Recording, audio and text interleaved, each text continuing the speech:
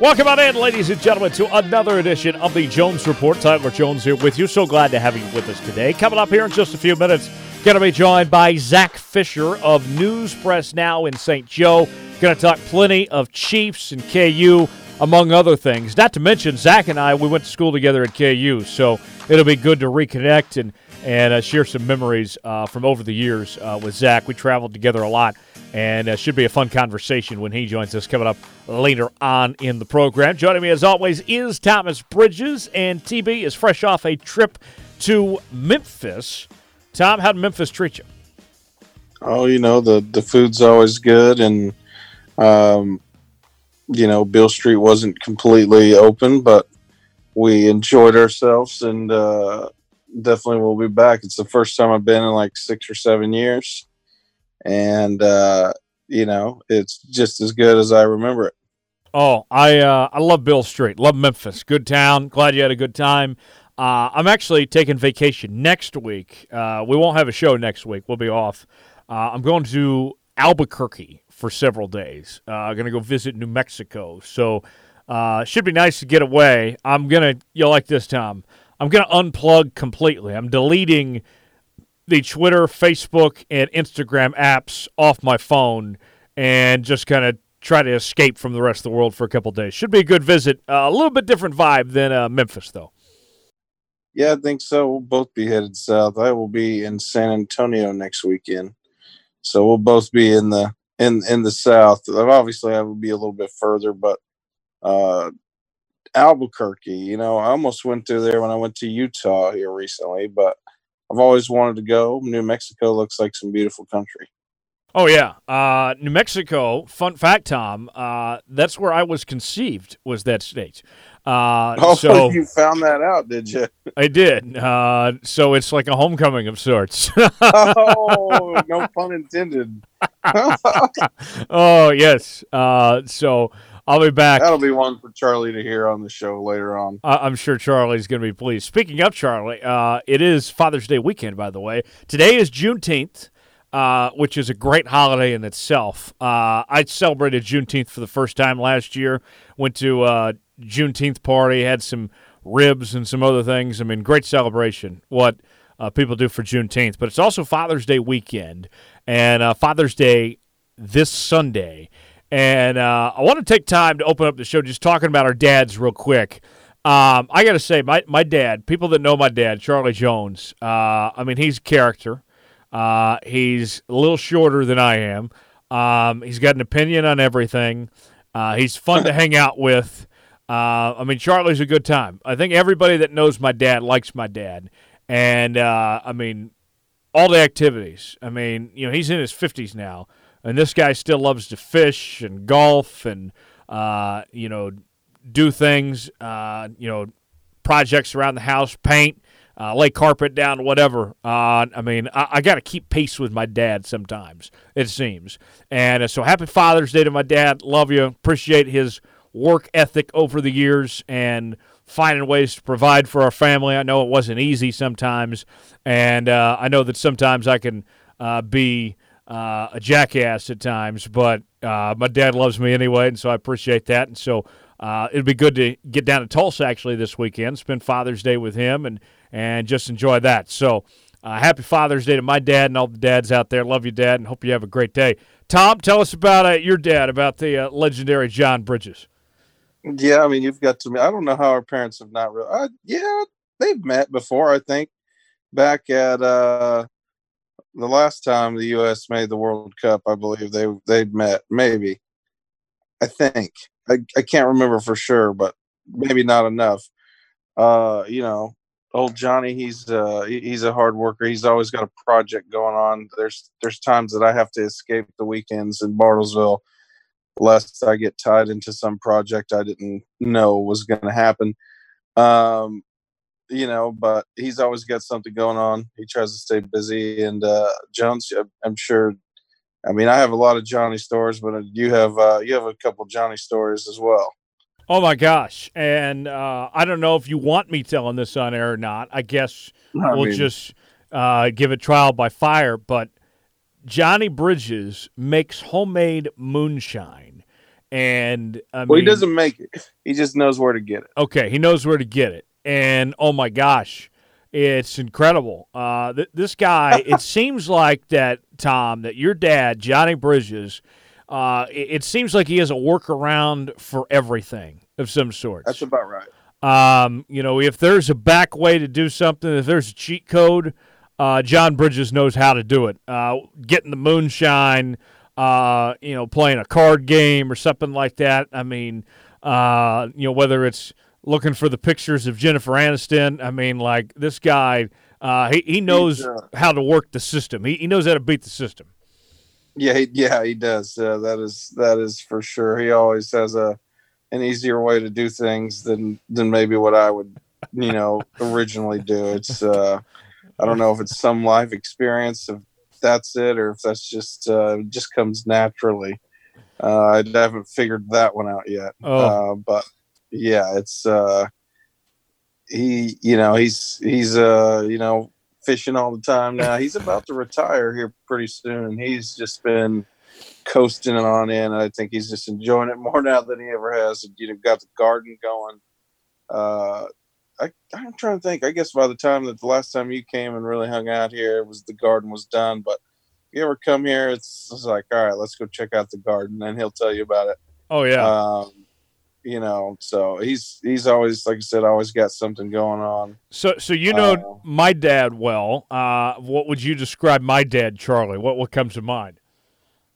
Charlie is always got a story, almost like a parable on something. Every time I remember when you left your wallet, your dad was like, that darn Tyler Jones. He was like, we told him as they scurried and got your birth certificate to you so you could go to Miami or to Daytona. And it's just like, your dad's full of knowledge, and he's always got a story to relate to a situation, it seems. And a lot of the stories involve you. He does. And I forgot my wallet. Long story short here. I went with Thomas and Billy and Nurse Mig, actually, friend of the show. You got to go a couple episodes back if you haven't heard Nurse Mig. And we went to the KU Oklahoma State game, and we enjoyed ourselves afterwards. Let's just put it that way. After we were done working, wasn't while we were on the job, while we were done working, and I passed out in Thomas's car, and my wallet fell out of my pockets. And I didn't wake up till we got to my parents' place, and I left my wallet there. And I didn't realize it till the next morning. Well, I had a 6 a.m. flight to Miami for the NASCAR championship race, where I was set to interview whoever the champion was going to be. And so I had to be out there and everything. And I leave my wallet in Thomas's car. And so then I'm trying to figure out, like, okay, well, I'm going to call Thomas, just hoping maybe he wakes up. I'm not counting on it, but I'll call Thomas and Billy. No one answers. And then my dad, he comes up with this idea. He's like, here, let's try your Social Security card and your birth certificate, which I just so happened to have a copy of at my parents' place. And they took it. And sure enough, here's one thing I learned, too, from this whole experience, Tom, is it was quicker for me actually to get through security with my birth certificate and Social Security card because they just skipped me past everybody else and looked over my stuff. They did, more thorough checking of my items, but I got to skip the line and go straight to the front. And so at the end of the day, I'm like, man, maybe I should have just traveled without my driver's license. Maybe I should just do this more often because I got on the plane faster. Yeah, maybe that's the way to go. From here on out, I guess you also had to figure out the Apple Pay situation. And honestly, I like Apple Pay. Yeah, I used Apple Pay, and I had because I was only there like 2 days. I used Apple Pay, and I went there with $85 in cash, and I was fine. Made that work. So a good experience nonetheless, and my dad got me through that situation. So thank you, Dad, for that. Plenty to discuss on today's show, and where we want to start today is we want to head down to Stillwater to Oklahoma State, and what a rough month it has been in Stillwater for Oklahoma State as of late. You start out with the death of Eddie Sutton, passes away at 84 years old. Then a couple weeks later, Oklahoma State gets handed their punishment, the basketball team does, from the NCAA, where the team finds out that they have to forego the postseason. They lose 3 scholarships for the next 3 years. They get fined, several things, an ugly punishment from the NCAA over just one violation. And then you start to lose some players. Yori Anoki, how do you say his name, Tom? I think it is Anoki. Anoki. It's difficult for he led the team in blocks. Great player. Like 2 blocks a game, right? Kansas City kid. He announces he's transferring, and now you still wonder about Cade Cunningham, the top player in the country who's supposed to be going to Oklahoma State, what his future entails.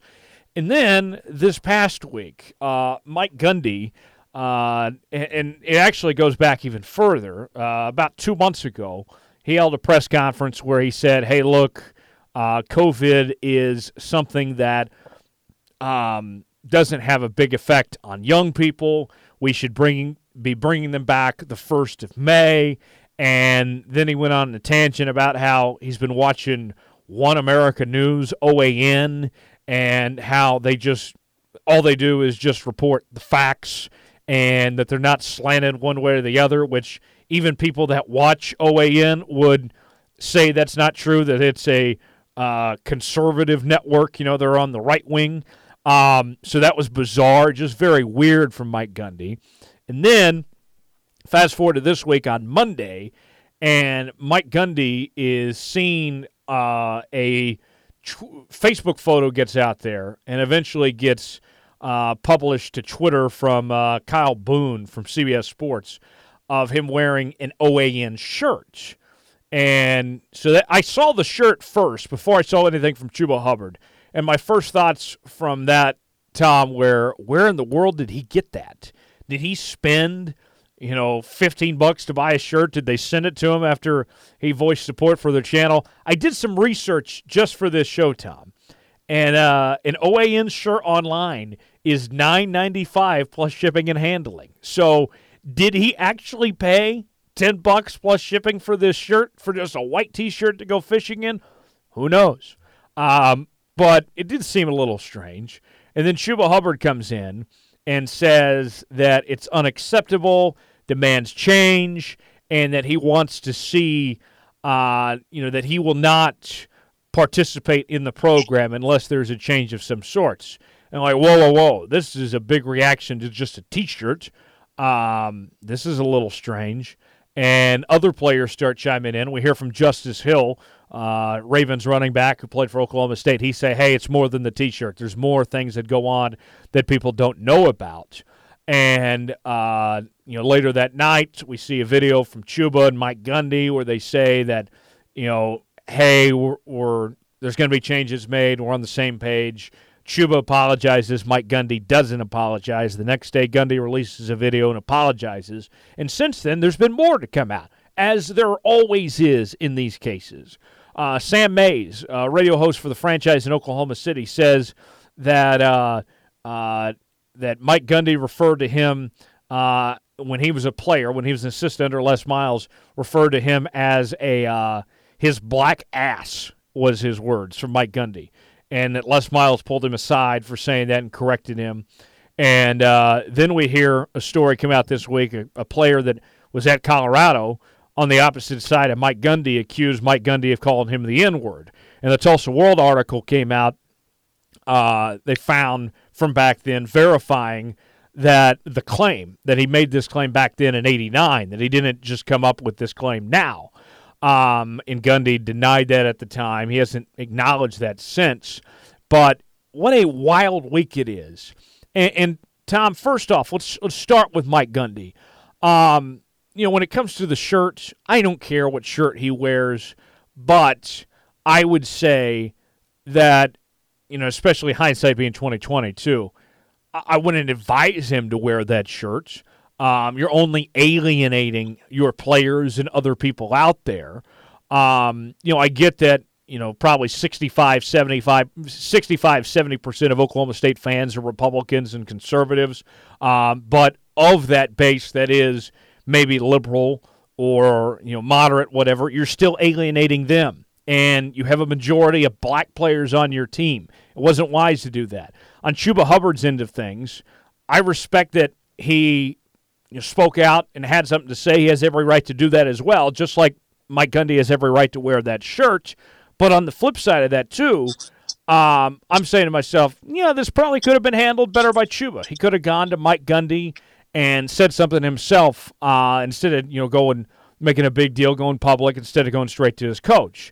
So I look at that for sure. I would also take away, my last takeaway on this, Tom, is with more of these things coming out the last couple days, it would appear that there is a vendetta against Mike Gundy, that it seems like the clock is ticking, that there's more things probably to come out eventually that is trying to get Mike Gundy let go or force him to move on of some sorts. I don't feel like after a week and all that we've seen in a week, we have seen an end to this based on where things stand right now, Tom. Right, and it is worth noting that Kyle Boone, CBS Kyle Boone, is also the Kyle Boone that writes for Pistols Firing blog. And it's also keen to note that Boone and Gundy have really not liked each other for some time. There's obvious beef there. Usually Gundy doesn't, I wouldn't say he cares about the media. It's pretty evident. And I feel like him and Jenny Carlson are just now making amends. And if you just listen to any of the press conferences, there's still a little friendly jab in there every now and then between him and Jenny.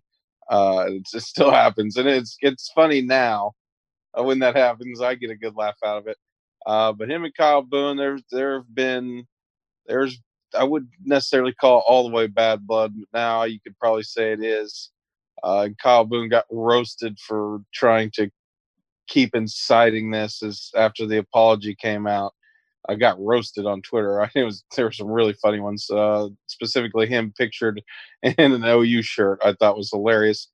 But that being said, Gundy should, I'm not hating on him for wearing the shirt. He can do whatever he wants. Chuba can do whatever he wants. If that means he wanted to go public, then so be it. If that means that he could have, maybe went to the coach and not went public with it, then that's another thing. Respect his decision to go public, though, as that might have, initiated the change that needs to be made at Oklahoma State in a faster way than maybe just going to the coach. But there is still more to be let out here. I wouldn't put the blame, specifically on Chuba at all for going public with this, just because as more stuff comes out, there's stuff that even a big OSU fan like myself had no idea. And so, Gundy, yeah, he can wear that shirt. But it comes down to like reading the room and then realizing, hey, yeah, the majority of Oklahoma State fans might be more conservative and not have a problem with it. But at the same time, the fans don't put the fans are not the product on the field. The fans are the one paying to see a good product on the field. And that good product happens to be players that, for one, should be paid. Two, is it a predominantly black sport? And three, you have your All-American running back who you guys just lobbied for Heisman candidacy and lobbied with the Canadian flag to bring back for another run at a potential Big 12 title, the first chance since that Mason Rudolph team that, in my opinion, underperformed. Yeah. So, on Gundy's part, learn to read a room. He's never honestly been one to read the room. Specifically, his pride gets in the way. That's just the type of person Gundy is, though. And we all know that. And we love him and hate him for it at the same time. Yeah. I look at this, and I would say, Tom, that this was not a fireable offense, what happened this week. But it does put Gundy on thin ice. That there's not much room for error. It's like the straw that broke the camel's back, I feel like. Well, and there's no way that this shirt was the thing that was the end-all, be-all. There was clearly more going on there with these players and in this situation within the program and the culture that was there among this team. Mike Gundy's been averaging, 8-9 wins a year. His record against Oklahoma is so bad, just 2 wins. You've heard some of the talking heads like Feinbaum called for him to be fired and such. I think that's ridiculous. I think Mike Gundy's done a good job at Oklahoma State. Has he done as good as he could have? No, but he's still the greatest coach in the history of the entire program. I do think this adds pressure that wasn't there before, a pressure to perform. But also you got to think, too, his buyout is around $15 million. No way they're going to fire him for this, and this is not considered something for cause.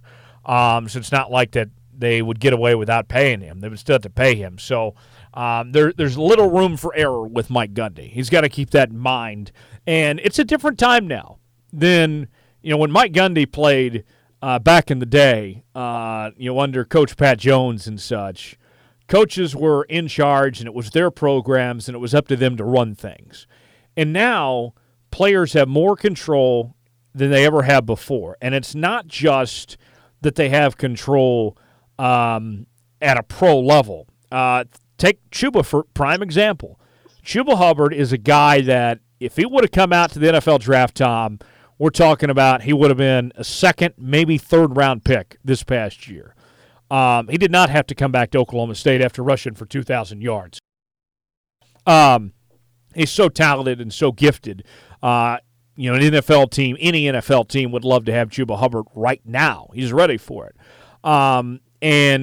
Whether it's him transferring, and we know that Gundy's not a fan of the transfer portal and these guys having freedom to go wherever they want, or the supplemental draft hasn't even happened yet. These guys have options.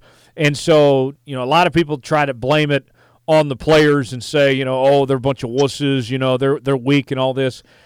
That's simply not the case. They just have more control than they've ever had before to make decisions for themselves. And so I think that guys like Mike Gundy and company have to adapt accordingly. You look down the road, Lincoln Riley. You compare how he's handled this offseason compared to Mike Gundy. It's been a whole 180. Oklahoma's not having their players come back till July 1st, which we've seen kind of these programs rush into these COVID testing and all that, and that's not gone well. He's been a big supporter of his players, speaking up for Black Lives Matter, and he's only been there 3 years. Mike Gundy's been there for 15 years, and Mike Gundy needs to adapt accordingly, because if he does not adapt, he won't be at Oklahoma State very long. I mean, he needs – not only are we talking about culture change, but Mike Gundy's got to adapt to what today's football is of where the players stand in this sport right now, because it's not the same control that it was just even a couple years ago, Tom. No, and, power to the players. They're the one that, make these coaches the money. I mean, sure that the scholarships could have a chance to get an education, but I mean, if we're being honest, like a lot of these players, the top players that are the ones garnering all the income for these universities are, going straight to the NFL. A lot of them do go back and get their degree, which is great, because we've seen how some NFL players handle their money and go broke. And just frivolous spending on that. And I can't say I probably wouldn't do the same, honestly, given that much money at that age. But that being said, the players aren't paid. I think that will change in the next 10 years, I would imagine, just because of all the money that these universities do garner off their athletes. And then, you mentioned having the options. They do have the options. It gives them more power. That gives them more leverage. And I think it's a great thing that they can speak out and fight the system of sorts, not necessarily a racial system or a monetary system, but well, I guess in this sense it would be a monetary system because they understand what they're worth, and then they have the platform now to be able to speak out, which I think that's a set of checks and balances on both ends, which I think has been needed for a long time. Absolutely. That's a great point. So a lot to figure out there. I like Mike Gundy. I hope it works out for him there at Oklahoma State, that they can move on past this, but they certainly have a big challenge ahead for this program to get out of this situation that they're in. Tom, let's move on right here in Lawrence with the University of Kansas. Last week you had the settlement with David Beatty come out, where they figured out that they were going to go ahead and pay David Beatty $2.55 million. And then when you add up legal fees, it ended up being more money that they spent with awful PR and than they would have if they would have just paid David Beatty to begin with, and also exposed the hypocrisy of this program. Now on the basketball end of things, KU waiting on the decision from the independent infractions committee on their decision in regards to KU's 5 Level 1 violations. Bill Self kind of getting ahead of things. This came out yesterday from ESPN's Mark Schlabach that Bill Self, his attorney, has sent a notice of claims and request to preserve evidence to the NCAA last week, informing the governing body of college sports that the Kansas coach is considering legal action as a result of its investigation into his program. Basically, in this letter that Self's attorney, Scott Tomset, sent to the NCAA, it's letting them know that KU, that Bill Self in this case, is not afraid to take legal action based on the way that this is handled. And we already know before a punishment is released of sorts, the big disagreement between KU and, in this case, the NCAA is labeling Adidas, a shoe company, as a booster. That's where the core of this whole argument is, where KU says they're not a booster, the NCAA says they are. And Self is jumping ahead on this and saying, hey, I know where you stand and where you're leaning on where this is going to go. I'm going to threaten legal action. And in the Adidas situation, in this case, because KU's going through the independent process, there's no appeal. Oklahoma State, they went the traditional route of their punishment, and there is an appeal process, and they're already going through that. So for KU and Bill Self, Tom, a couple takeaways from this. First off, I like it that they're going through with this because this is their only option in a way to appeal of sorts, is to go ahead and take legal action since they can't do so. I don't want anything to do with the NCAA and fighting the NCAA directly. I like that they're going to an independent panel that hopefully has some more level-headed people compared to the NCAA that's been giving out these harsh, ridiculous punishments. I like that route, but I also like the option of being able to stick it to the NCAA and to go ahead and seek out an alternative if you don't get the results you want and get punished heavy in all this. The other thing I take away from this, too, because Bill Self is going this route of taking legal action, Tom, to me, it signals that Bill Self is committed to the University of Kansas. If Bill Self were going to the NBA or going to take another job, why bother taking legal action? And remember, this is his legal team. This is not KU's legal team. This is Bill's personal counsel. Why bother even taking legal action if you're going to move on elsewhere and go coach in the NBA? We know that he's got a connection with the Spurs, with R.C. Buford there and everything. This, to me, says that Bill Self is committed to KU, committed to fighting this and seeing this way through.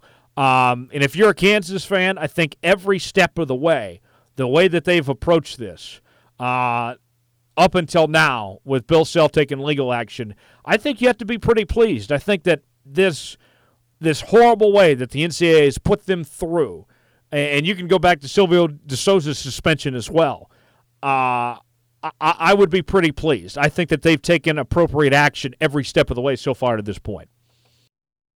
Yeah, I think so too. And it does speak volumes for Bill Self to be the one to take the initiative to do this. And I think he understands what kind of punishment KU will be handed down if he doesn't go ahead and take action now to try to lessen that. I mean, I don't think you're going to get a clear book here. But if you just look at Oklahoma State and what happened in that situation, what punishment they were given for some ridiculousness. And they cooperated. You're right. Yeah, it's shamefully. So I think that, Bill Self is ahead of the times here, and he understands what this would mean for KU. Granted, if what he assumes the punishment will be, I'm sure he's more right in his mind than we would be to guess on what punishment would be landed down, and he already knows that it's going to be severe. For him to go out on his, even consult with KU and just already taking that leap and just saying we're just going to get on top of it, speaks to the loyalty that he has to KU, and speaks that he's going to probably be still around for quite a while. Well, and think about this, Tom. North Carolina, North Carolina, if you want to compare cases, and I know that every case is different, and, whoever issues the penalties is different than what you see, and everything's a case-by-case basis. With North Carolina, I mean, they had a thing there that was all on their own, right, of the fake classes. There wasn't anybody to blame. It wasn't Jordan Brand's fault that they had fake classes and such, right? And they fought the NCAA tooth and nail. Roy Williams went after them as hard as they could, and they came out pretty much unscathed. It affected their recruiting classes for a couple years, but in no time, North Carolina was back contending for national titles under Roy Williams again. And you see Oklahoma State's case where that Oklahoma State team, Mike Boynton and Mike Holder, they do everything that the NCAA asks them to do, everything, step by step, and they still get hammered with that punishment. All I've seen as of late, Tom, there's no good reason to work with the NCAA, because time and time again, it's proven that if you work with the NCAA, they'll bite you in the ass. If you challenge them, that's basically your only shot of survival of sorts. To put them in their place is to take it right to them. Yeah, and that's what Bill Self is doing. And, obviously this is not his first time around the block with the NCAA at all either. So I think maybe, past encounters has probably led him to this, and just seeing what other people have been dealt for lesser crimes, I guess, if that's the term you want to use, has led him to this point, and he knows that you fight tooth and nail and make the best of it, and at the same time lessen whatever could be potentially laid down.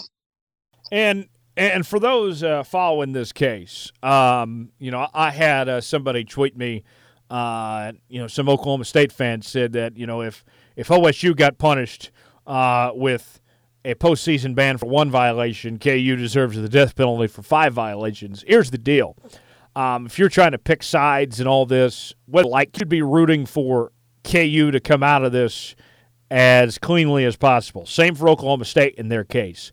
Yes, this conference is funded for the most part by football, as is the other Power 5 conferences, but we're in a COVID situation where programs are losing millions of dollars. The University of Kansas as a whole is expected to lose $150 million next year. You need every dollar you can get. And the worth of the Big 12, even in a basketball front, I know it's not a football situation, but even in a basketball front, you take Oklahoma State and Kansas out of the Big 12 tournament, all of a sudden you got 8 teams, you got less games, you got less people there. You take Oklahoma State and Kansas out of the NCAA tournament. That's less revenue coming back to the league. Hurts the league's strength at the end of the day, too. So I would say that, even if you don't like Kansas or don't like Oklahoma State, whatever, put that aside, because the best interest for this league and for the teams involved is for Oklahoma State and KU to come out clean and get justice, because neither one of them deserve to be in this position that they're in right now, that they have to be fighting like this for problems that was not even their own doing. Oklahoma State, in their case, was an assistant that went rogue, and they fired him immediately. KU's had to do with a shoe company that went rogue doing their own thing. To me, the best case scenario is you want to see these programs come out on the right end of things and get treated fairly.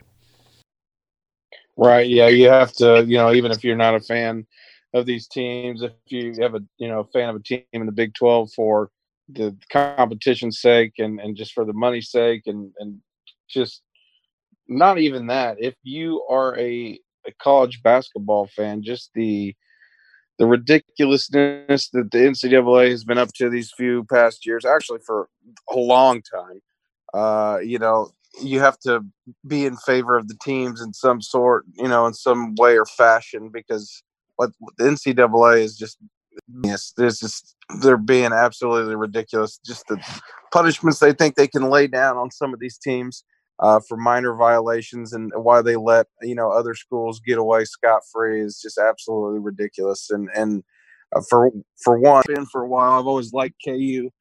Obviously, used to be an OU fan, and obviously now my loyalty lies in Stillwater. But just the tradition there, and the tradition even with Oklahoma State, and the tradition that could be with this Mike Boynton team and all these young kids. It's unfair to take away from future teams and the future kids that play for these schools for, things that past coaches and past corporations have done and try to get away with it. It's ridiculous. It's stupid. It should not be happening. Tom, you bring up a good point. One thing that I've always been irritated with when it comes to these punishments and such, when you lose scholarships, at the end of the day, what happens when you take away scholarships is, in actuality, you're taking away opportunities from players. You may say that, well, these guys, if they take away a scholarship, they're just going to go to another school that's not on probation or not going to the NCAA tournament, something like that they're going to go place that's clean, whatever. But you trickle it down, and eventually, at the end of the day, may not be at that program, but at least at some other program somewhere, that's at least one person that's not going to get a scholarship to play college basketball. And, in Oklahoma State's case, they have 3 scholarships they're getting taken away. Now, it may result in 3 players going to play somewhere else, but somewhere along the way, 3 less players are going to get a scholarship to play college basketball. To me, that punishment has never made sense. Why would you take away opportunity? These kids that had nothing to do with it, and these, for the most part, they go after coaches and such on this. It just baffles me. It shakes my head that that's what we come up with. That's our best solution sometimes from the NCAA is to take away opportunities for kids to go to school for free. It's mind-blowing. Yeah, they're all about the money. NCAA is about the money. They've never been for or about the actual players or the product that generates them this income. It's a machine that must be taken down. That's just the simplest way to put it. Jones, we've talked shit on the NCAA for as long as I can remember. I can't remember the NCAA never being not corrupt. This might be the thing that you and I agree on the most. Honestly, probably. And if anybody else out there listening doesn't agree that the NCAA is full of shit, then, leave us a 5-star review and don't ever listen to the show again. Oh, well said. They are. NCAA is such full of shit. And it's not even because my team is getting handed down some BS punishment. It's not even because your team is handed down some BS punishment. It happens all the time to other teams, and it's trash. Right. Take it to them, fight them, and go from there. More power to Bill Self. Keep up the good fight. And I appreciate his commitment to Kansas to go through with this. And it's going to be fascinating to watch, and hopefully it works out in this situation. We got a long ways to go in this process. Coming up next, Zach Fisher, News Press Now, set to join us. And then coming up later on in the show, we had so much fun with our Big 12 football draft last week and got a lot of feedback that we're going to do another draft, except since we're in quarantine still in the non-sports world, we'll do one of Thomas's favorite things. We're going to draft the best John Mayer songs, and we're also going to do our Tom Foolery story of the week as well, coming up at the end of the show as well. Zach Fisher joining us next. Making his debut on the Jones Report this week from News Press Now in St. Joe, Missouri, it is Zach Fisher who joins us for the very first time. Zach, appreciate the time. What's going on, man? Hey, Tyler. Yeah, thanks for reaching out. I mean, nothing's really going on, just kind of getting used to a world of businesses reopening and sports kind of starting up right now, so not a whole lot in the past couple of months. How you been, man? I'm fantastic.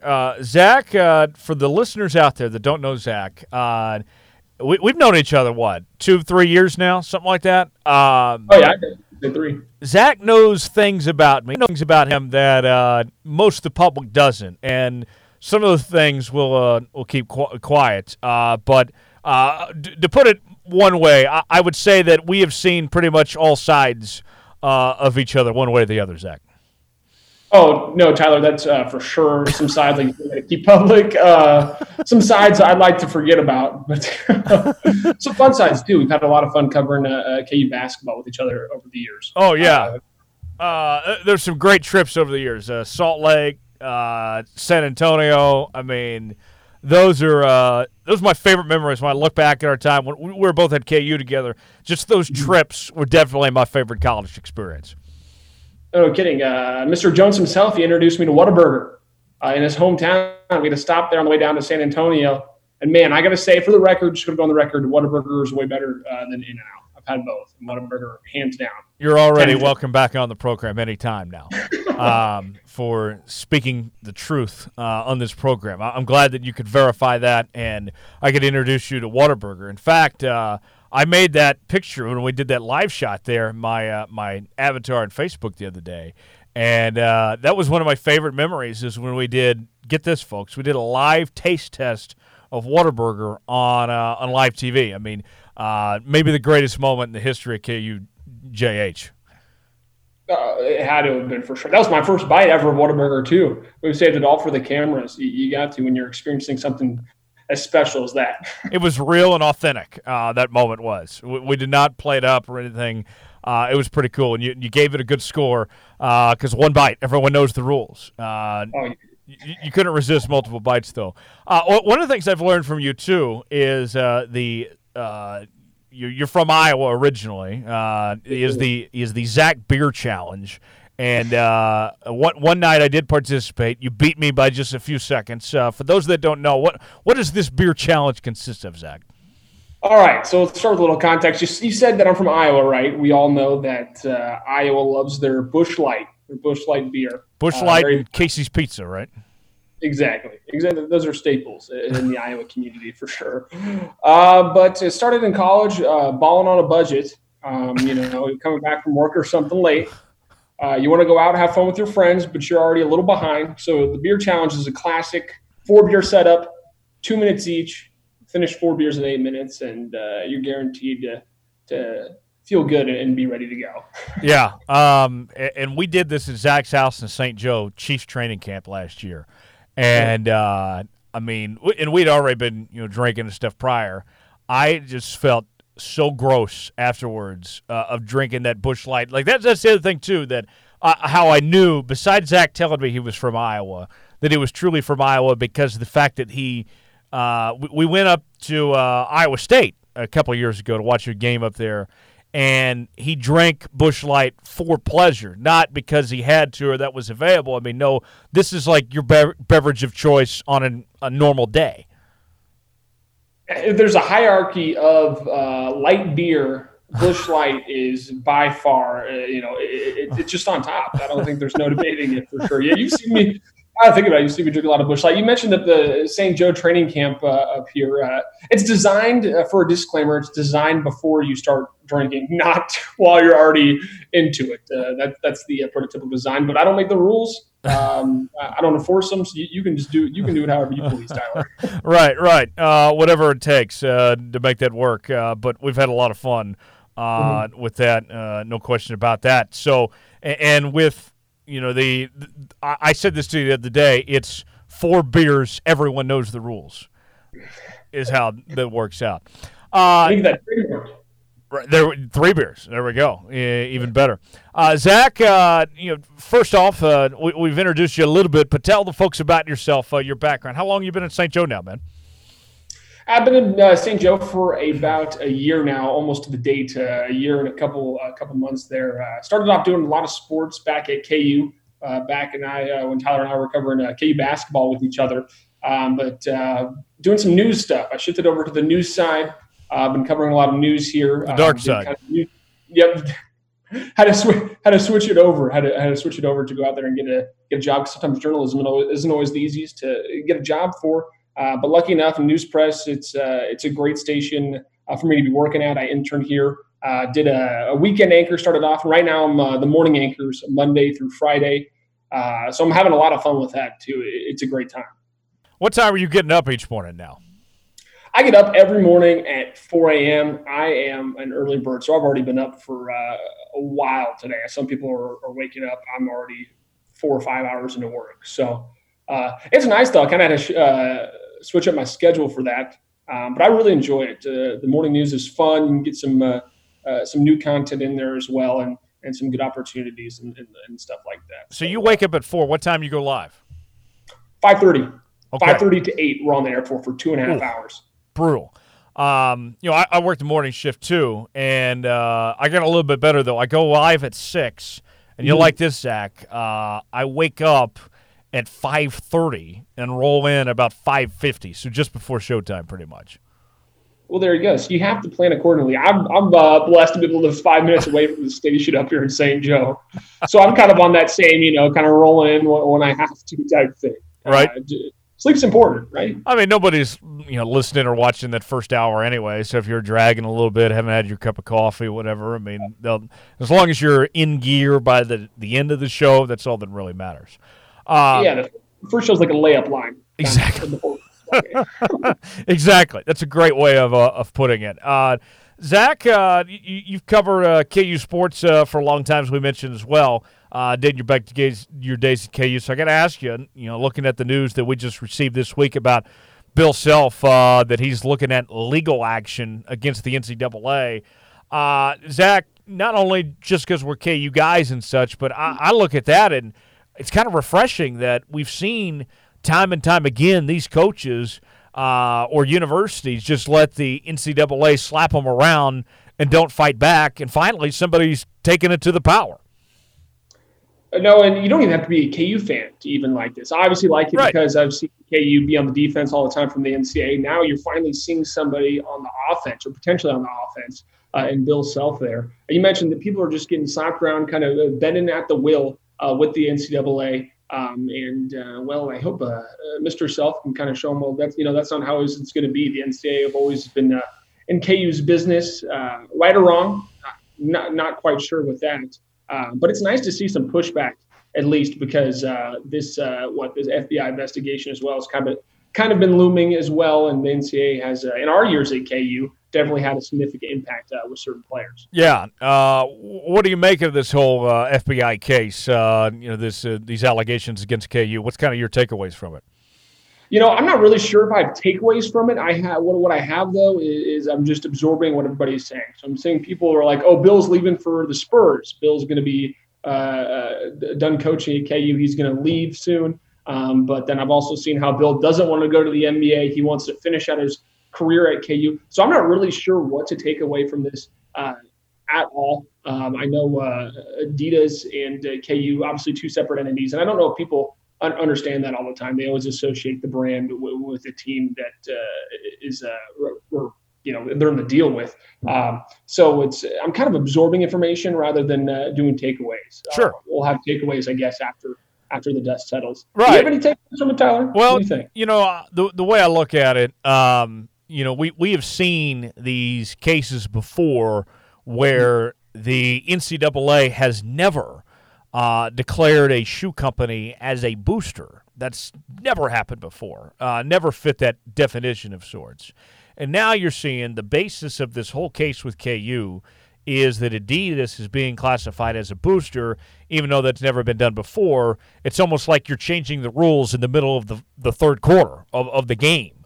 Right. So now we're going to change the rules. Well, we didn't enforce it that way before, and so now you're going to come down hard on KU, it would seem. It seems like all signs point to that it's going to be nasty with the way that the NCAA treats KU and gets this punishment of sorts there. I also look at, too, that I love the route that KU's taking of going to the independent panel for this punishment as opposed to if they were going to the NCAA directly. We saw with Oklahoma State, and I know that every case is different, but they had one violation. They go through the NCAA, and they get a postseason ban for nothing and lose 3 scholarships and all that.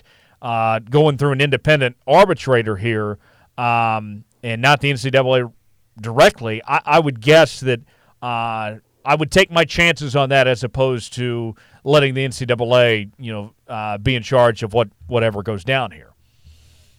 Oh, you're 110% right. I wouldn't want the NCAA being an arbitrator in this in the slightest, just because how we just kind of mentioned about how the NCAA, not just KU, but just college teams in general, and how they seem to deliver, in a lot of the public's view, very unfair treatment of athletes in a lot of aspects of their dealings. So I think it is definitely a smart move for KU, just as an organization, kind of moving forward with that. And as you said, it looks like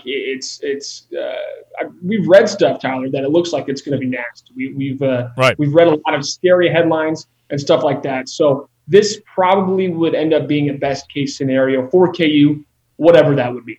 Yeah, I think you're absolutely right about that in that case. And you mentioned Bill Self and the NBA. I would say, Zach, I'd be curious what you think here. I would say that Bill, with threatening legal action and going that route, it reassures me that he's committed to the university to be in this for the long haul, because if he was just going to take another job or take an NBA job, why would you go through the legal battle of sorts if you were just going to move on? That's a great point. I didn't even think about it in that sense of hinting at Bill not wanting to leave. I never was under the impression that Bill Self never wanted to leave. I always heard that he, as you as well, Tyler, that he wanted to be at KU for life. He wanted to retire here. Whether at that point, what it may be, I heard he doesn't really want to coach really late into his life. Kind of wants to get out and enjoy retirement as well. So it's almost like doubling down with this lawsuit. And as a KU fan, just in general, I kind of love that from a coach. Even though he's not officially saying anything, he could be legally saying something if he goes forward with it. All right, actions speaking louder than words in that case for Bill Self there, but still a long ways to figure out in this process. We'll see what ultimately happens there. You're in St. Joe, which is usually the site for Chiefs training camp, as we mentioned, and St. Joe does a terrific job hosting that thing there at up there in St. Joe. And Zach, a little bit different. The NFL telling the entire league that they have to host training camps at their own team facilities. The Chiefs loved going up there. Not only is it a huge blow for them and their tradition, what they've done to make the most out of St. Joe and the fans getting to be up there that maybe don't get to go to a game otherwise, but also the people of St. Joe, this is kind of what they live for all year long is get ready for training camp. No, Tyler, you're exactly right. Speaking from a community standpoint, this would be the first time in a decade the Chiefs Kingdom would not be up in St. Joseph. That's a lot of businesses have grown off of that over the summer. There's a lot of traffic from out of the state that's coming in. There's been people from out of the country coming to St. Joseph, Missouri to see the Kansas City Chiefs play. So it'll definitely be interesting to see, the Chiefs not being up here and how business is kind of managed from a news aspect, from a kind of a community aspect there. Since the news is unofficially official, we're waiting for the Chiefs to make that announcement on that.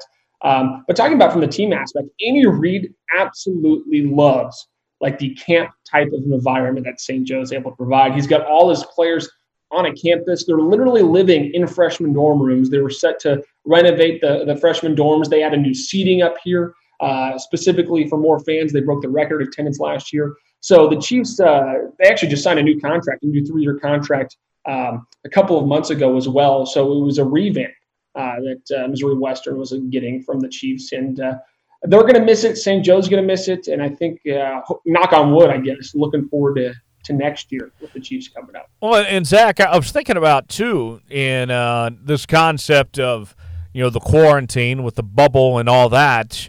I get that the NFL is thinking about liability and such like that, but you take example of the Chiefs situation. I mean, this is not, any shots at St. Joe or anything, but you're not going to be doing much if you're up there. I would think that in, a bubble concept, St. Joe would actually be a good fit. Those guys go up there. They're away from Kansas City. They don't have the distractions and have camp as close to normal as possible. Maybe you don't have fans involved there or something, but I thought that actually this would be a good fit for them if they would have gone up there for training camp under these COVID-19 circumstances. Tyler, you're exactly right. That was my perspective on it as well. It kind of fit the bubble type need that NFL teams need during the pandemic right now. Being in the dorms, they could disinfect those. The teams could be all around each other. The testing, they could have requirements not to leave. They're all eating together, et cetera, about an hour north of Kansas City, 45, depending on how far you're driving. So outside of the city, but close enough to it as well. That's why Andy Reid loved it. So it was kind of interesting. I heard the Chiefs were looking to appeal that ruling and reach out to the NFL offices and see if that would apply. But it just looks like, as you mentioned, the NFL for liability reasons, they're probably just going to say, we're going to need you to stay at the facility. But you're exactly right. It would fit the bubble type of mindset that is needed during the pandemic right now. Well, and we heard from Fauci the other day, and Fauci has driven me nuts throughout this because the guy changes his mind about every second, it seems.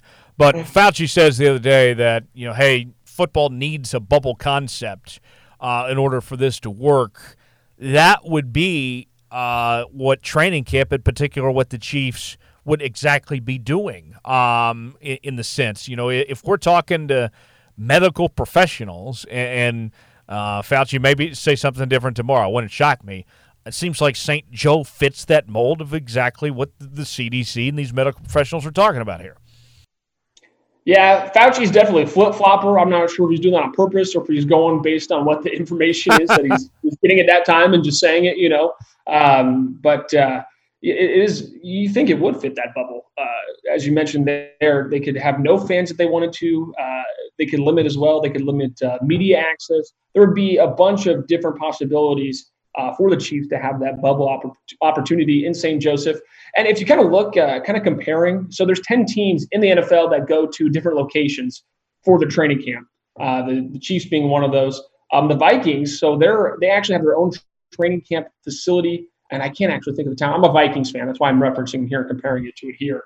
But they have their own training camp facility, but that's their facility, but it's not in Minneapolis. So they're allowed to go to this facility because it's theirs, even though it's not their stadium, the U.S. stadium. So it's set up for training camp wise. You kind of wonder from a little bit of an advantage aspect that it's going to affect some teams in that way, like the Vikings, will be able to use their actual training camp facility while technically being in that bubble with the NFL wants. Right. We'll see what happens. But year two of, or I say year two, the Chiefs coming off this Super Bowl. Year three of the Patrick Mahomes era in Kansas City. 20 of 22 starters back from a season ago. Zach, I know you followed this team closely. What's kind of your expectations for this Chiefs team? How confident are you feeling about them possibly repeating the Super Bowl champs going into this 2020 campaign? Man, if you were, I'm a betting man, so I would bet on several in the next decade. I think, and people have been saying, very popular opinion, it's a dynasty in the making. It's certainly set up to be with the dynamic head coach offensively with Andy Reid. And then you got Patrick Mahomes, too. I mean, the face of the league, and he's going to be for years and years and years to come. I feel like I'm repeating what everybody's saying, but it's true. I mean, the Chiefs are that good. I always kind of how I look at quarterbacks in terms of level of eliteness or if they're good or not, right? So you got like an Aaron Rodgers, Tom Brady when Tom Brady was his 2016 NFL MVP, Tom Brady, and Patrick Mahomes. They're all wide receiver makers. They don't need to have a dynamic wide receiver to be good. They make good wide receivers out of what they got. So if you get him a Patrick Mahomes, an already dynamic wide receiver in a Tyreek Hill, an already top-tier receiver in Sammy Watkins, and then you got McCole Hardman, who seems to be like a Tyreek Hill light or a Tyreek Hill in the making. I mean, these guys got the potential to be one of the best trio receiving corps in the league. So it's I don't see why not. And then I think you heard the Jamal Adams rumors yesterday as well. Well, not rumors. He wants a trade from the Jets so they can strengthen up that defense even more. Tyler, man, it's going to be a great decade for Chiefs fans, that's for sure. Yeah, I think it's going to be an interesting turn, Zach, when you pay Patrick Mahomes, which you'll have to do eventually, how this reshapes this roster, because what we've seen in this last salary cap and teams that paid quarterbacks a lot of money didn't go very far. You as a Vikings fan know firsthand Kirk Cousins got a lot of money, probably held that Vikings teams back a little bit. Aaron Rodgers there in Green Bay. That's part of the reason they drafted Jordan Love, is to save some money on the quarterback position. Time and time again, we've seen that the Seahawks with Russell Wilson, they won a Super Bowl in his rookie contract, haven't even been back to the Super Bowl since his rookie contract. So with that being said, I love Patrick Mahomes and the talent they've put around him, but this is going to be quite the challenge to still keep a roster that can contend for Super Bowls whenever they give that big payday to Patrick Mahomes, because that certainly won't be cheap. No, Tyler, you're exactly right with it, too. It's almost a problem that you want to have, though, too. No doubt Mahomes is going to be the highest paid player in the history of the NFL whenever that contract does happen. It'll be really interesting to see how it kind of makes out. So that's why it's good to have one of those top-tier quarterback guys when it comes a day that you can't give Travis Kelce the money that he wants, when you can't give Tyreek Hill the money that he wants, when new contracts are due for them. Well, guess what? You got young guys coming up. You can draft people, and Mahomes is going to make whoever it is lining up on the field that looks good. So you got a very good point there, Tyler. But I think you're going to see a lot of in and out sometimes. Once these contracts kind of come to fruition, you're going to see a lot of younger guys getting mixed in with Mahomes with that heavy contract that's due for him. Yeah. Any big concern you have for this team heading into next year? Any grave weakness of some sorts? Grave weakness-wise, not really. They can run up on any team. We saw that the 49ers, they can come back against the best defense in the league last year in the Super Bowl. It doesn't matter how good their defense is or how good they aren't. The Chiefs' defense certainly picked it up at the end of the year last year and into the playoffs all the way to the Super Bowl champs. I can't really see too many weak points. I think that it'll be really interesting to see how the running back position plays out there, because I'm seeing, their first-rounder draft pick, a lot of comparisons to Kareem Hunt in terms of the skill set and the ability he's able to bring to the Kansas City Chiefs. So they might have even strengthened the running back room. They certainly did. And it'll just be interesting how they apply all their running backs. So I don't really see any weaknesses. It's almost from an offensive standpoint, how are you going to get everybody involved? Right. That's $1 million question. How do you get all those weapons involved, for sure, is going to be a challenge, but should be exciting to see what the Chiefs put together. I know you follow KU football as a fan and such there in St. Joe. What intrigues you about year two of the Les Miles era in Lawrence? Puka does. I mean, that even though he's not a Les Miles era guy, and you just got to love Les Miles for people that didn't like the Les Miles hire. This is what I always say, too. That they didn't like it. He's an older coach, SEC, ground and pound type of guy.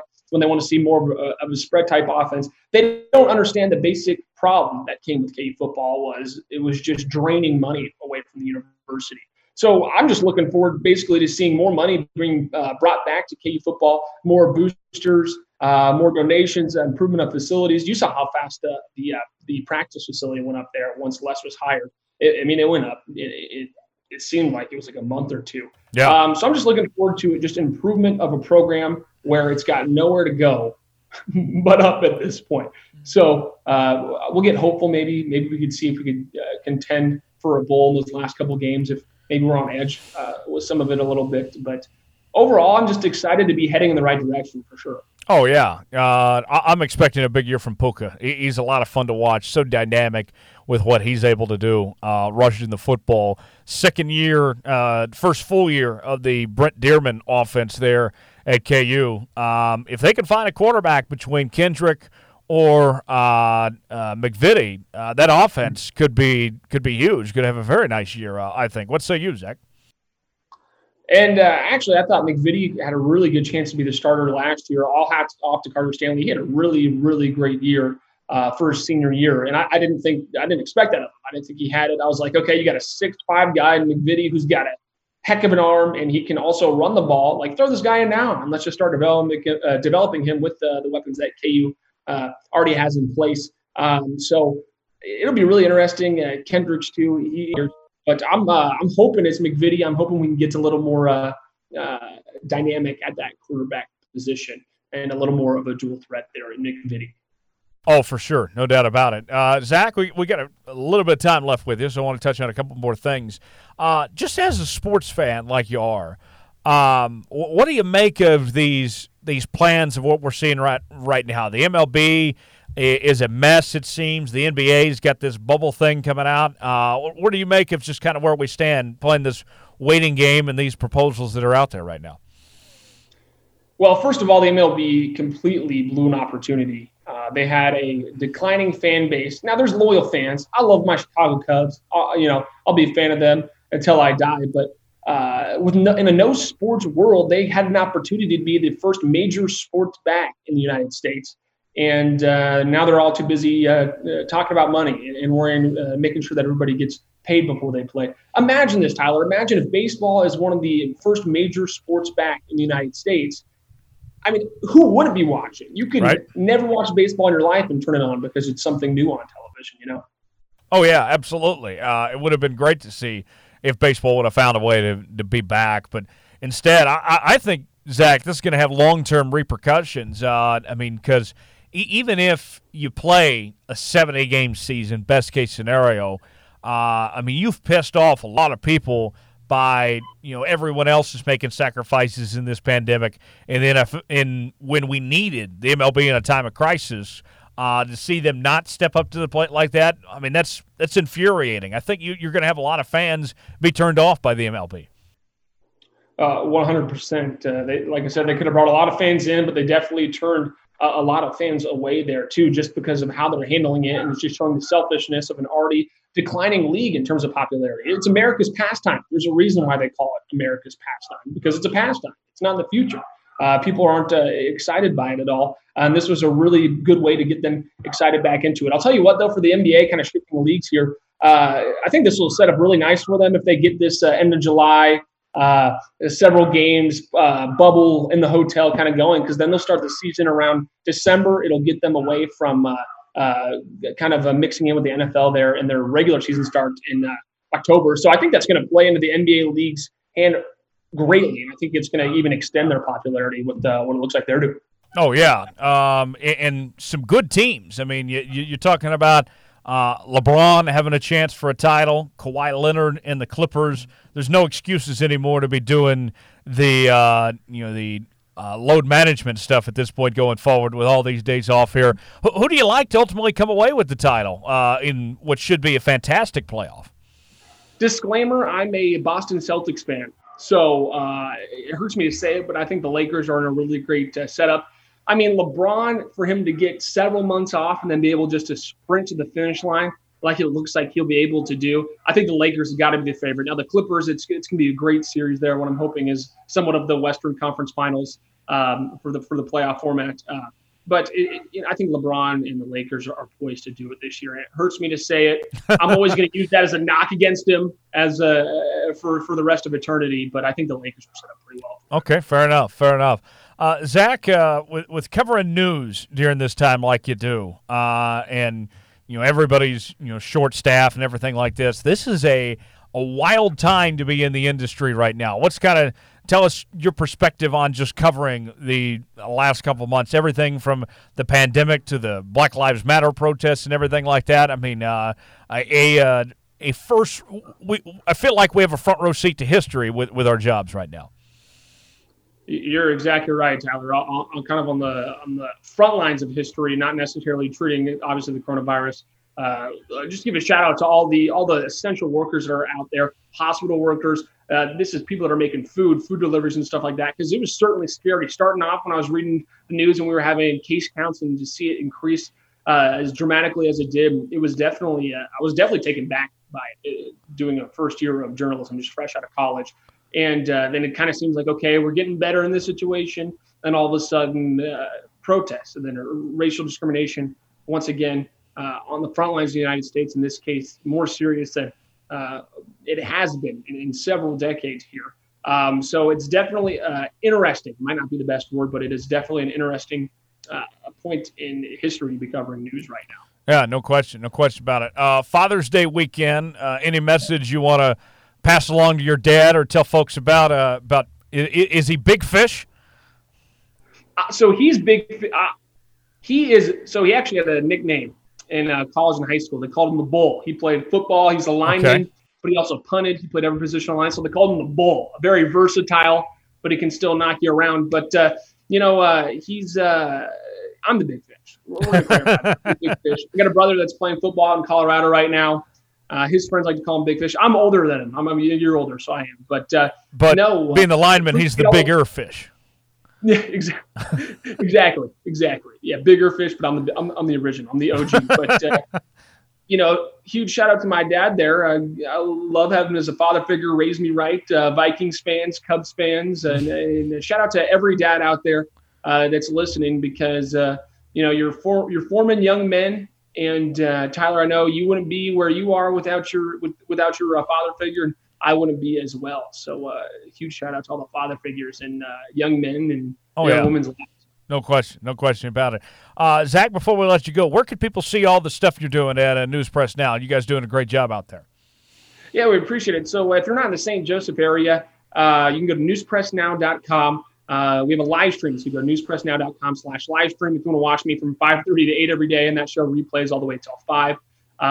We're 3 affiliates. We're CBS, NBC, and Fox. So if you're up in Northwest Missouri, you can catch out any of those 3 affiliates for the local news coverage here. Give me a follow on Twitter, NPNowFisher. I post a lot of the content and stuff I'm doing on there as well. So that's kind of where you can check out what's going on in Northwest Missouri. Awesome stuff. Zach, appreciate the time. Enjoy your Busch Light and Casey's Pizza, and we will talk to you again down the line. Thanks for joining us, man. All right. Hey, Tyler, thank you much. Thank you. Excuse me. Thank you so much. Getting choked up here. It was good to see you again. Big thanks to Zach Fisher for joining us here on the Jones Report today. Tyler Jones, Thomas Bridges back here now. Tom, last week we did a Big 12 fantasy draft, and we polled people on Facebook and Twitter and Instagram, and we got a lot of feedback on our teams that we put together. And we did a power ranking thing a while back, but I think this is unique, this draft thing. I think that we might do this going forward, maybe week by week, a draft of some sorts, and could be sports related, could be like today where we're doing music. I don't care, whatever. We might just keep on doing this week by week. But this week, Tom, I figured we would look at one of your favorite artists, John Mayer, who we both saw in concert a couple years ago in KC. He was terrific. He's been putting out some classics forever. And, I love his style. There's so many great things about John Mayer. So we're going to draft the best John Mayer songs. And before we get started, Tom, just tell the folks out there what is just so great about Mr. John Mayer. Well, John Mayer is underrated guitarist of our generation, Jones. A lot of people know how I feel about John. He's my absolute favorite, has been for as long as I can remember. Drove all the way to Red Rocks in Colorado to see him, and to this day, it's still been the best concert I've ever been to in my whole life. But probably for those that know me know that how much I love John Mayer. But for those that don't, probably the biggest John Mayer fan you'll ever hear from. To this day, I will state that, I will ride that, and I will die on that hill. So, he's very polarizing. Some people hate him. Really? for the, acting like he was like a playboy supposedly back in the early 2000s, late 2000s. He's turned around, changed his tune just a little bit. And every album is always something different, from, starting out in like pop to going more bluesy and more electric guitar style to, even did, on Born and Raised, did a country type, kind of a country or type album where it was not necessarily lots of licks. It was more just a 4-chord type situation where he pretty much effed off to Montana in the wilderness, or not the wilderness, but way in the countryside, and wrote that album. Paradise Valley, that's the one that grows on you, but he was also in Montana for that. And then, most recently in 2017, The Search for Everything, which, could be, back to maybe the Katy Perry relationship. And now he's obviously, as kind of a side hustle or a side gig, is the Grateful Dead. Now it's Dead and Company, who is, the Hall of Fame jam band, the legendary jam band. And now most recently is working with Leon Bridges on a few of his songs on his album. No relation. Right, I wish. But yeah, I mean, he's multifaceted. He can pretty much play any genre. He did John Mayer Trio a few years ago, and people have been wanting that to come back for some time, just because it's bluesy, jazzy, and for the guitar lover out there, that's the album I would listen to first. Would be John Mayer Trio. A lot of people don't know about that, but that is kind of showcases his talent, as well as, he has a Stevie Ray Vaughan tattoo on his arm, also heavily influenced by Jimi Hendrix.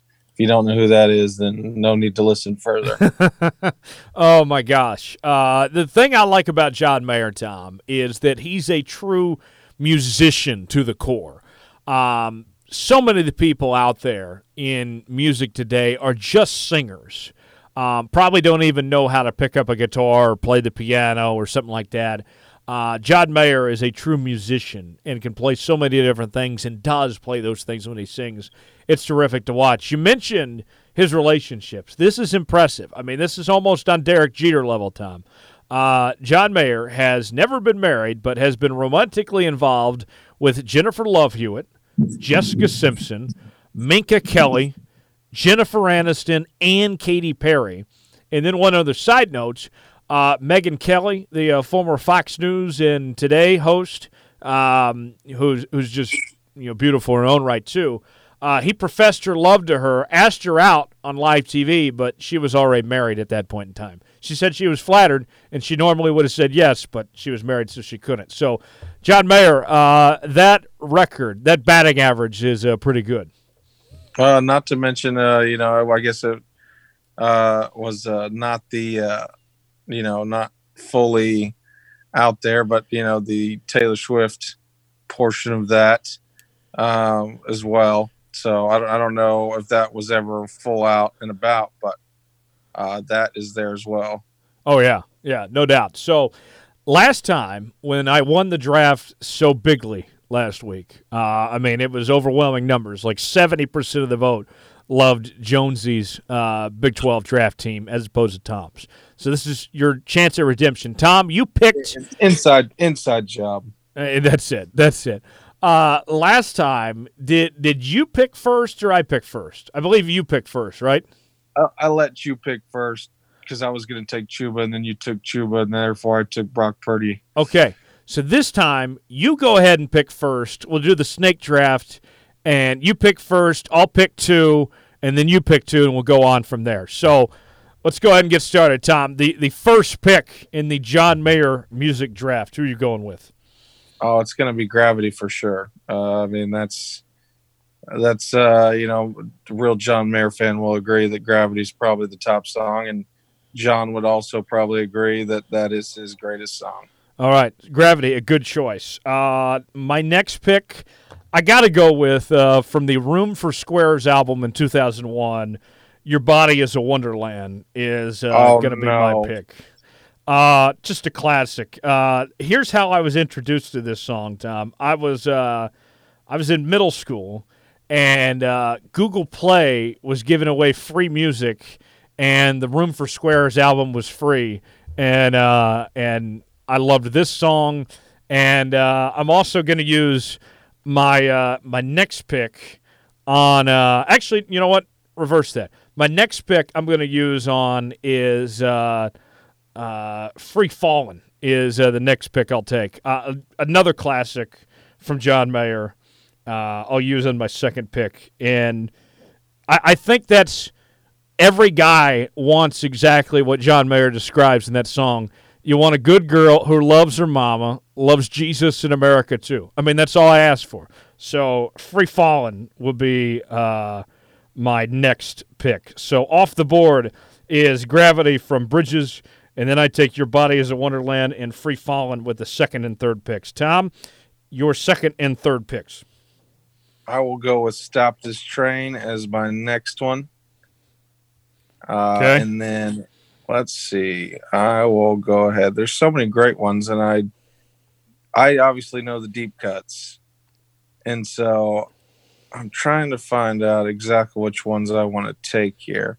Let's go this way, and I will go ahead and take with the other one. I will take If I Ever Get Around to Living. That is off the Born and Raised album. Also probably one of the greatest John Mayer songs of all time. Okay, so far you got Gravity, Stop This Train, If I Ever Get Around to Living. I got Your Body is a Wonderland and Free Fallin'.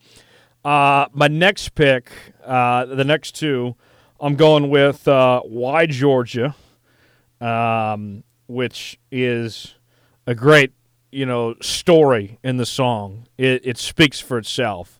That song does. I love a good song that tells a story. And then my next one, I'm going to go with Daughters off the board. That one, you feel it almost connects you too much. That song does. You hope that you start thinking of a certain girl or two, and that one I love. So off the board, Why Georgia and Daughters. Tom, you have two more picks this round. Let's see. I guess these would be my final two picks since we're picking five. Yes. What I should have done is pick one from every album, but I will not. I will go ahead and pick. Let's see. I will go ahead and pick I Don't Trust Myself. No, scratch that. I will pick Belief. Okay. I'll pick Belief, and I will, let's see. Last one. Got to make it a good one. I will pick Edge of Desire. Edge of Desire. Okay. And now I got the last pick of the draft. I'm going to go with Love on the Weekend. And that's the newer of these songs I chose. Everything else was in the 2000s. That's a 2016 song. I believe the concert we went to, that was the album that we saw that day, Love on the Weekend. So yeah, The Search for Everything is that was that album. Oh, that's it. Okay, you're right. Yeah. Well, I mean that song is on that album. Okay, yes. Right. You're right. That was the lead single off of that album. You're right. So there's our rosters. I got Your Body is a Wonderland, Free Fallin', Why Georgia, Daughters, Love on the Weekend. Tom got Gravity, Stop This Train, If I Ever Get Around to Living, Belief, and Edge of Desire. Tom, what do you think of my squad, by the way? Let's start there. Daughters, that I tell you one pick that I absolutely don't like, and it's my least favorite John Mayer song, is Body is a Wonderland. Really? It's my least. Yeah, it's my least favorite. I knew you were going to take it first, but it's my least favorite because it's potentially the most well-known, and that's what people know John for. Okay. Just as I'm a John purist. Fair enough. But Love on the Weekend is a nice little ditty. Daughters is obviously a classic. I would probably say the best one on your list is Why Georgia, though. Okay. Your list very different from mine. Tell me about your 5. All right. So gravity in and of itself is just a battle between you and what's going on around you or in your mind. And John, there's several interviews where John discusses it, that he plays that song. There's specifically one in Nashville where he actually describes it and cries on stage with everything going on around him. And then if I ever get around to living, if you want to listen to that, if you'd never have, it's just a song about realizing where you are in life and realizing, like, all right, what else is there out there? And there's a specific line that says, you're hiding in your mind, working all the time, trying to make it better than you got it. And you've been spending all your time searching for a sign that's never going to look the way you want it. And if I ever get a tattoo, that will be my first one in some form or fashion. Edge of Desire. If you listen to that one, that's on Battle Studies. That is just a song about a relationship that's kind of dying out. And, you don't know necessarily what's next. And it's just a very deep song. And that's usually everyone's favorite song on Battle Studies. Belief. Almost, it's very similar to Waiting on the World to Change, but in a different sense that belief is a beautiful armor. Like, you can have a belief and it's your opinion and it's cool that we can do that, but it makes for the heaviest sword, like punching underwater. You never know who you're fighting for. And there's it says towards the end of the song about what belief can do, and he says belief can put 1,000 children in the sand. Belief puts a folded flag in his mother's hand, which is like soldiers going off to fight a war that's based on political movements and fight for, here recently, oil money over in Iraq and Iran, and using that base to cover up the real meaning of why we're going over there fighting, and not necessarily all about terrorism, but also oil money and wealth.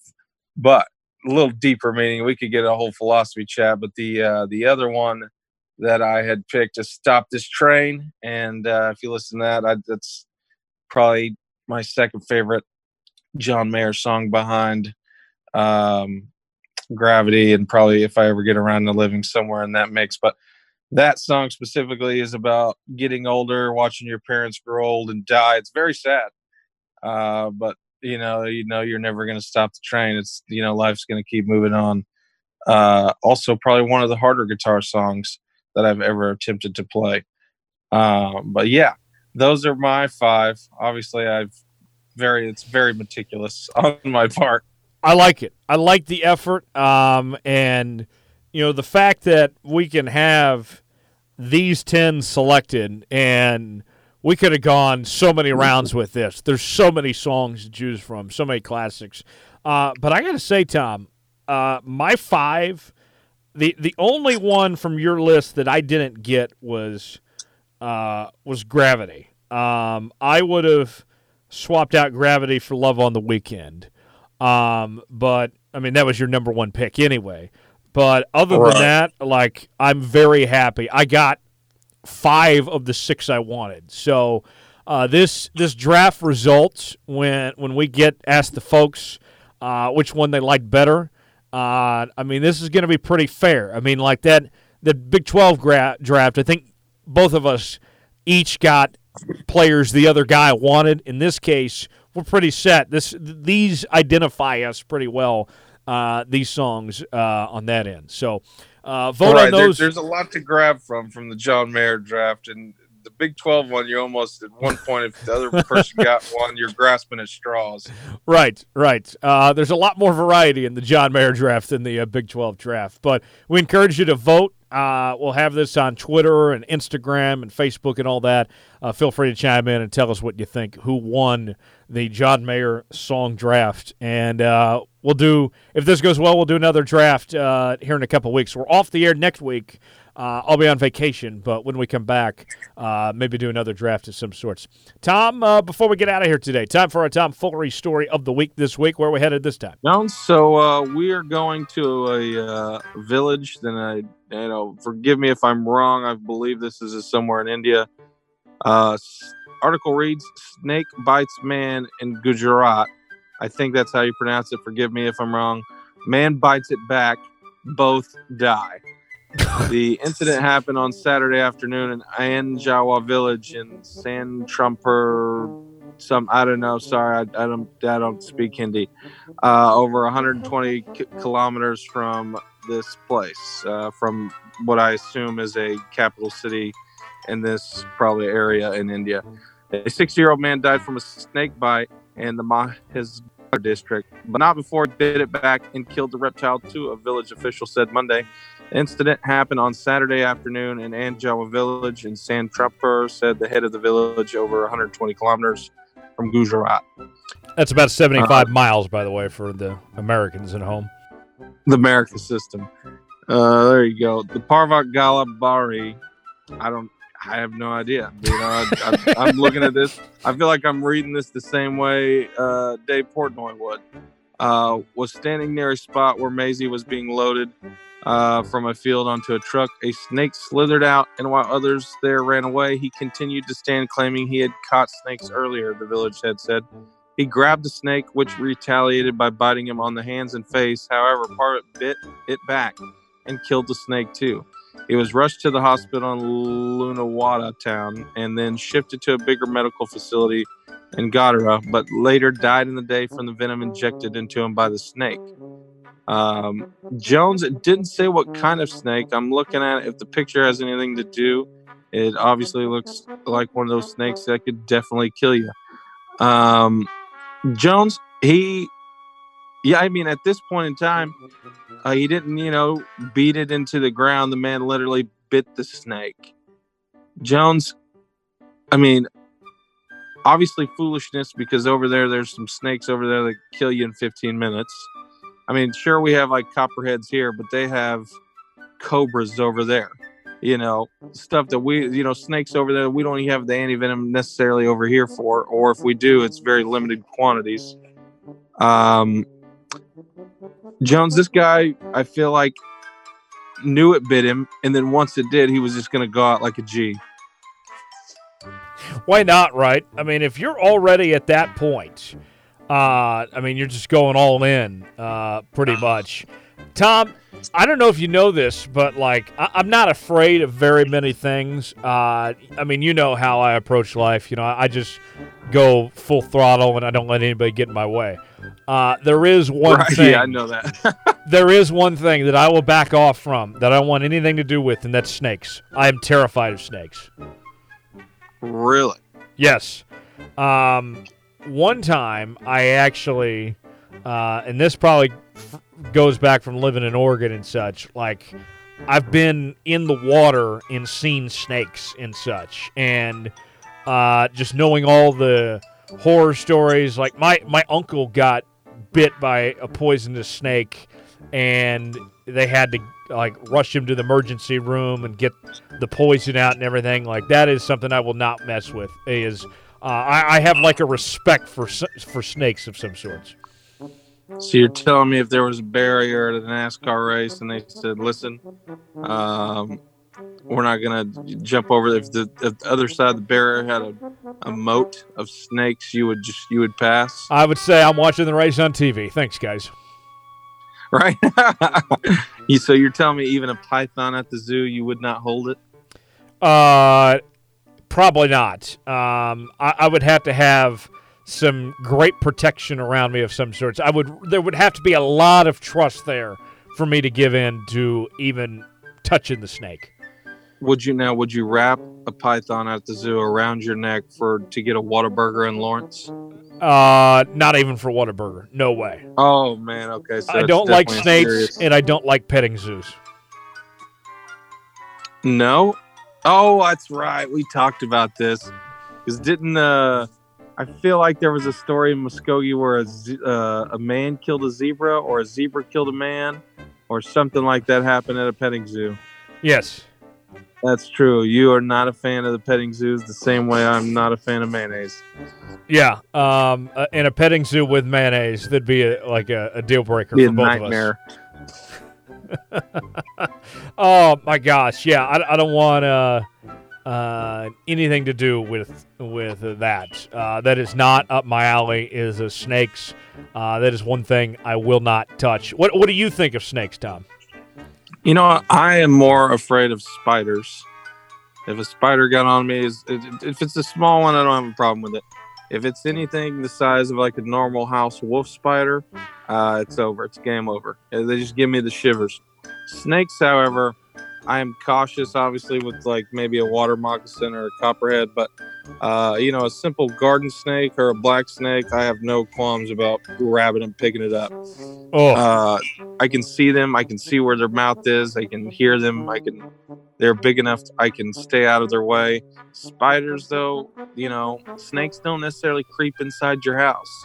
I mean, they have, but it's not a common occurrence where they could be under the covers when you get in bed. I mean, it could happen, but it's obviously more so spiders that way. And snakes, though, I can do. I've held some frozen snakes. Frozen? Yes. We had some friends growing up that would trap snakes, and they would put them in the freezer. And get this. Here's a fun fact about snakes. I think we referenced Austin Powers freezing himself last week. Right, yeah. A snake, if you freeze a snake, when they unfreeze, it's back to life. It's not dead when it's frozen. Now, I wonder what temperature, and I mean, if you put one in like, a freezer full of dry ice, I don't know if it'd come back from that. Right. Right. I do. Yeah, they can definitely do that. Wouldn't that be something you hold it and it comes back to life in your hands? Right. It just, you got warm hands and you melt it yourself or something. Right. That would be wild. In this guy's case, this would be a painful way to go. Tom, if I'm not going to die of natural causes, I want it to be as painless as possible. Like, just be over with. Like, this could not have been something that was an easy death to deal with. Right. Yeah. I mean, it's just like, at that point in time, I think he probably knew he was a gunner. I mean, after it bites you several times in the hands and then in the face, I think at this point, this guy's going out like a G and just said, listen, I'm going to bite the shit out of the snake too. Why he didn't get away? I mean, obviously in a country full of venomous snakes, like specifically like cobras and vipers and things like that we don't have it in America. That hide in haystacks and different little nooks and crannies that these people go. You got to know the risk. And this guy just said, well, maybe trying to show off. Well, I'm not afraid of a snake. It bit him, and then he knew he was a gunner, and just said, well, I'm just going to bite this thing back. I admire it if that's the case. How's Tom Brady going to deal with all the Vipers in Tampa? Yeah, right. Yeah, I don't know. Vipers are canceled now. Shout out XFL Vipers, RIP. The one team isn't that the team that Cornelius played on? That was Corndog played for the Vipers. Yep. There you go. RIP. That's why the league folded, because Taylor Cornelius actually had to play professional football for somebody. Yeah. and coronavirus too. Right. Gosh, but that is snakes is something I won't touch. That's a painful way to go out, but that is something I do not envy. Hope his family's okay dealing with all this. When I go to New Mexico next week for vacation time, I feel like this is something I have to keep my eye out on. Like, I'm going to go hiking and such. You don't think about that in Kansas or even Oklahoma. I guess I'm going to have to keep that in mind. There could be snakes or some stuff like that since I'll be out in the middle of the desert. Right. I only saw one snake during my time, and it wasn't even in the Utah desert. It was in Colorado. Just a small black snake went across the hiking path in front of me. That was it, though. I didn't see any, and I'm sure there were, though. I'm sure they're everywhere, and I just obviously didn't see them. was watching out for spiders, not snakes. That's good. Glad you're okay. On that note, let's get out of here. Big thanks to Zach Fisher for joining us. Give him a follow. All the great work he's doing up in St. Joe. Subscribe to the show, iTunes, SoundCloud, Google Play, Spotify. Leave us a 5-star review or don't leave us one at all. Facebook.com/Tyler Jones Live, Tyler Jones Media Group. Twitter @Tyler Jones Live, @Thomas_Bridges, and @TJ Media Group. Instagram, Jones_Report, Tyler Jones Live, Insta Thomas. You can find us there. Off next week. We're both taking vacation. We're both going to go experience the Southwest. Tom's off to San Antonio. I'll be in Albuquerque, and then we'll be back the following week. So enjoy the next week, everybody. Stay safe. We'll see you here in a couple weeks as we return from our vacations here on the Jones Report. For Zach Fisher and Thomas Bridges, I'm Tyler Jones saying so long. This has been another edition of the Jones Report. We'll see you in a couple weeks.